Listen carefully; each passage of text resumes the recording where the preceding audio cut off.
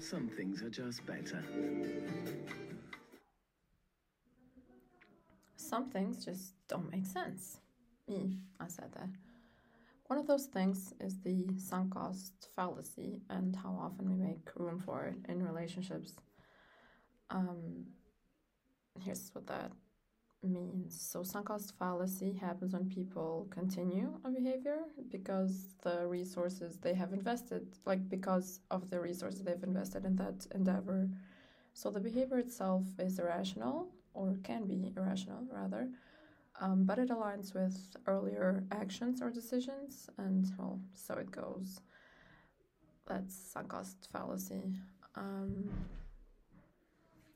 Having watched Naomi Watts in Mulholland Drive, or whatever it's called, I'd always thought that Lady Diana was a role she just had to play.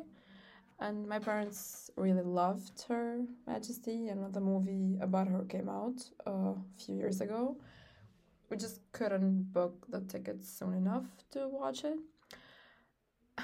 I don't remember much about the movie, besides the fact that it was so disappointing that my dad left the movie, in the middle of it.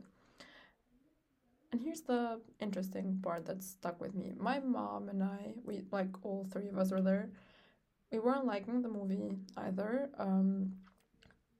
Lady Diana's portrayal was terrible. Our seats weren't that good, but we were there, so it's just, you think, I might as well power through, right? And in theory, we agreed with my dad and his decision to leave the movie. However, most times we don't do that. We don't leave, metaphorically, the movie that we're hating. So you just think to yourself, I already got ready. I made time to watch this movie. I drove to get here.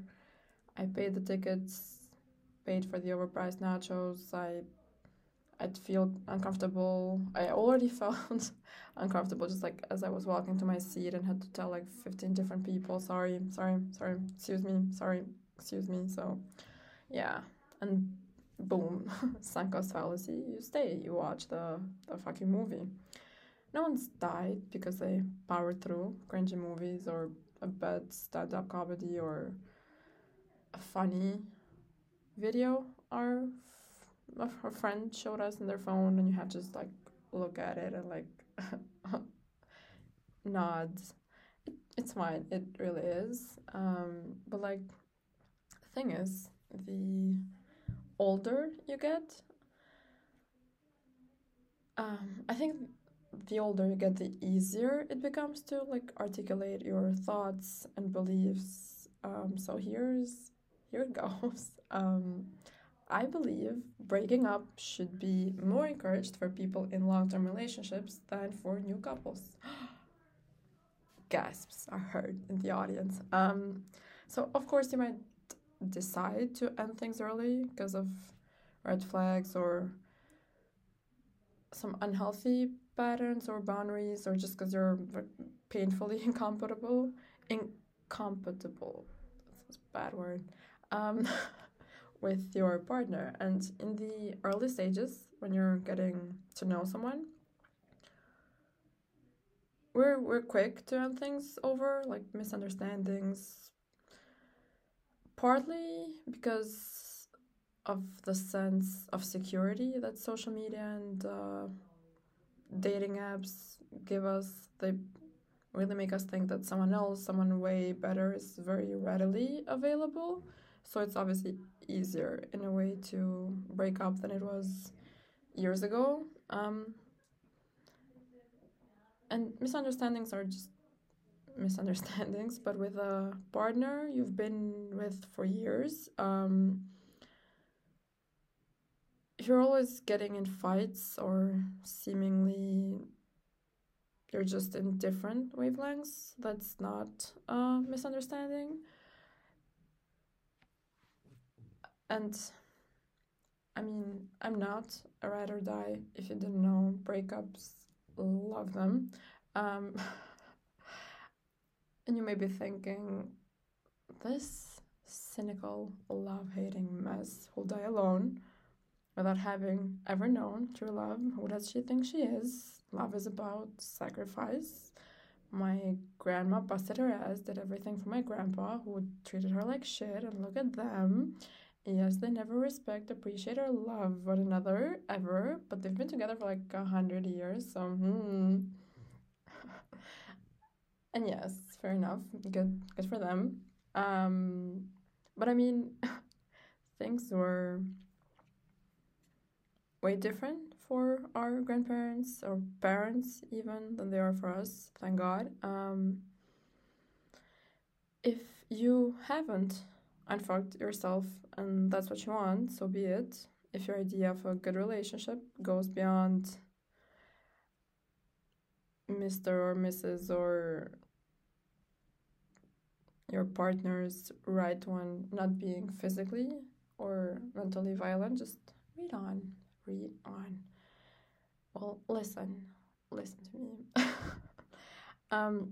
So many times we stay in relationships because of sunk cost fallacy,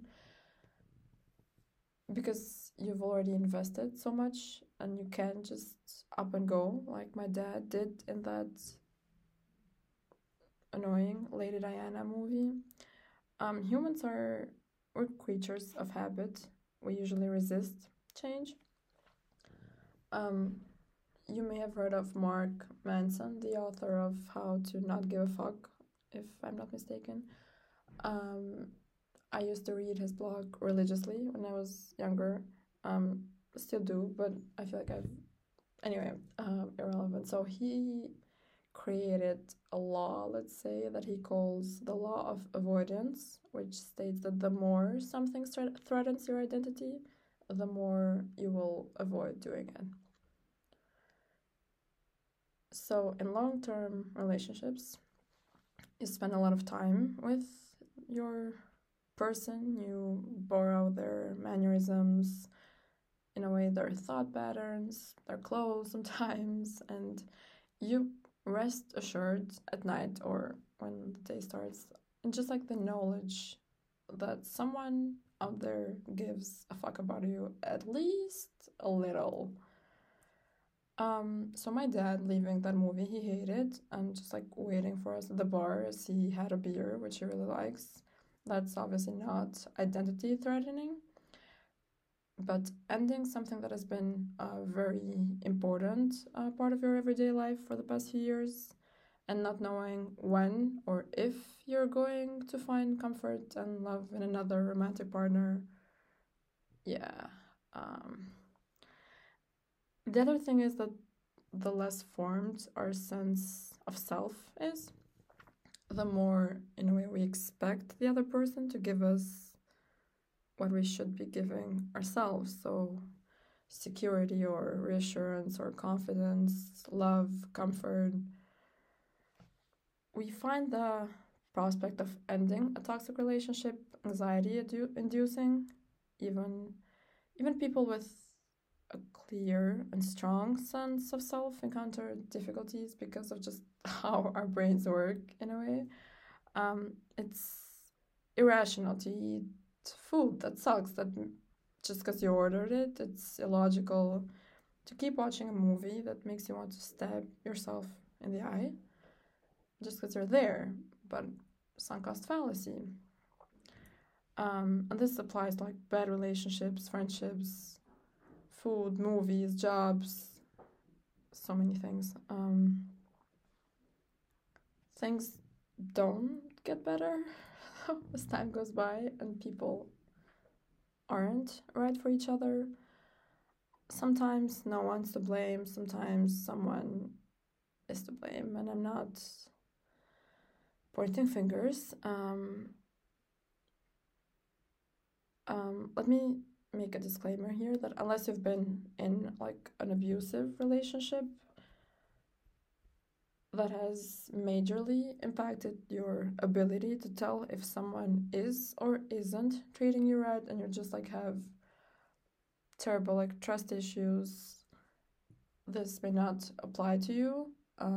But if you don't, here's my main point that if someone is thinking of breaking up, that's a pretty good sign that they should.